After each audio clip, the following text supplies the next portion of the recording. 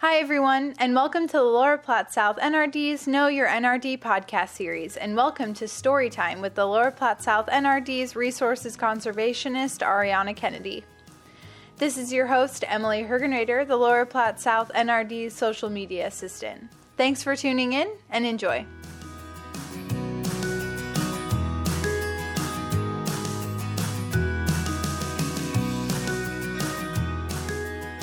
Hi, Ari. Thank you for joining me today. What is your name and formal title at the NRD? My name is Ariana Kennedy, and I'm the resources conservationist. So can you just give our listeners a little story time about maybe something that's happened on the trails, how they're being maintained, some things that the trails have endured, such as floods or maybe some storms or something like that? Sure. Yeah, I'll start off with... In 2015, there was a pretty big flood event that went through Lincoln and the surrounding area, and our trails were affected, and I would say the Mopac probably got the worst of it.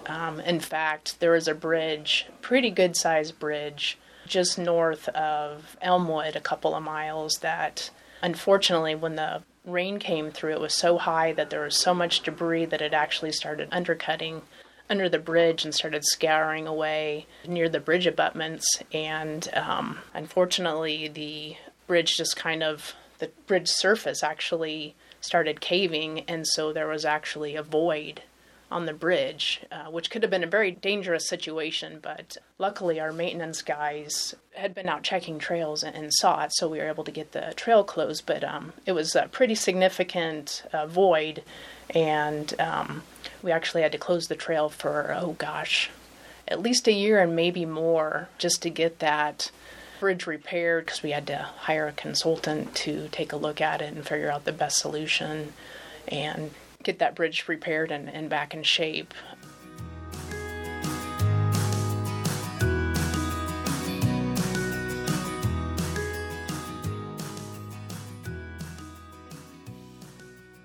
As far as other storms, when they come through the area, our maintenance guys are great about getting out and checking each and every trail. They go out and check Homestead, Mopac, Oak Creek Trail, checked for down trees, and any other trail surfaces that may have been wiped out, or bridges, like I mentioned what happened on Mopac. Luckily, that's the only one that was completely unusable. Most of the time they can make quick repairs and move trees and branches off the trail surface and get the trail users back on the trail. One other thing that did happen in 2015 is Homestead Trail also got hit. We did have to do some trail repairs down there too, and had a portion of the trail closed. Also, part of the surface just got completely wiped out because there was just so much water coming from the creek nearby that it just got up onto the trail surface and just wiped it out, so there wasn't a safe trail surface for people to use. So, like I said, that was in 2015. Pretty significant event. Pretty crazy to see what water can actually do to bridges and trails and other structures.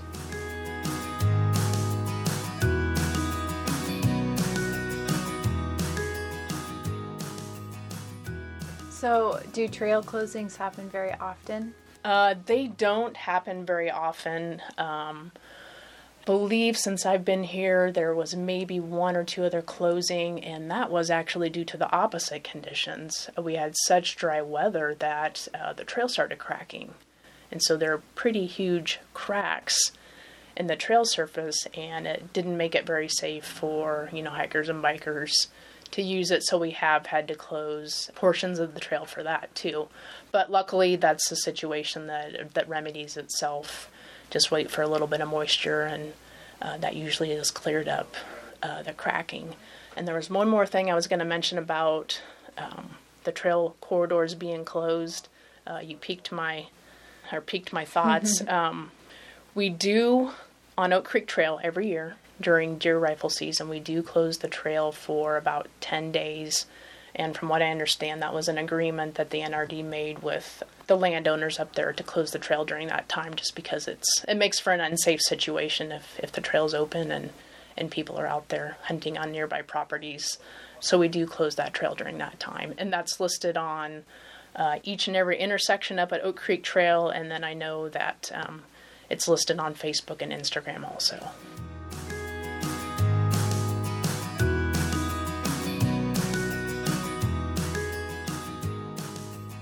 Are there any sort of events that take place on the trails that listeners would be interested in?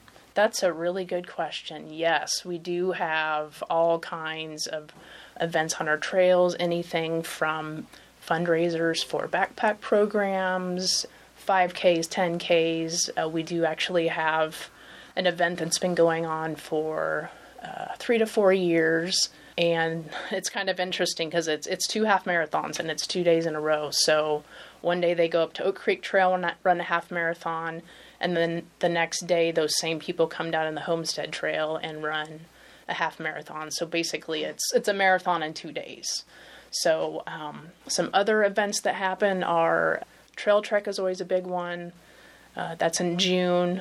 And I know they have different routes each year, but usually they'll use Mopac and Homestead and then the City of Lincoln trails for that event. Otherwise, I'd say we get requests to use the trail, once or twice a month during peak season. Market to Market is actually run on the Mopac Trail, and that starts up in Omaha and then runs down to Lincoln. So they've been doing that for, I think it's 10 years now, maybe 10 or 11 years. So, yeah, our trails are busy. Mm-hmm.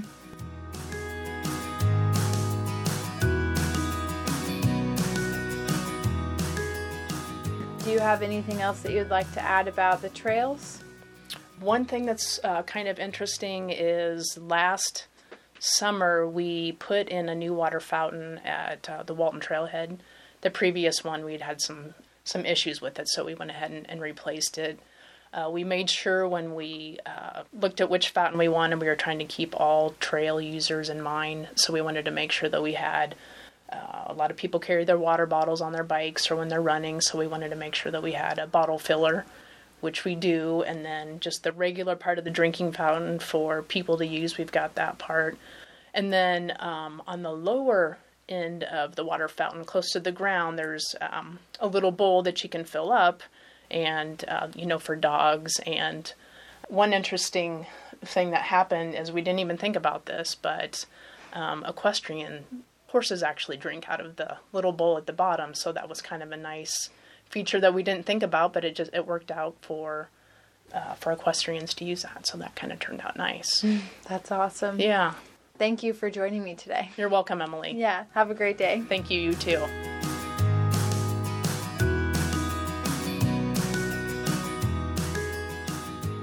And that's all we have for this story time with the Lower Platte South NRD's resources conservationist, Ariana Kennedy. Thank you for listening to this podcast series, and stay connected to the Lower Platte South by liking us on Facebook, following us on Instagram, and visiting us at our website at www.lpsnrd.org. If you like what you heard today, you can find all of our podcasts on iTunes, Google Play, and SoundCloud.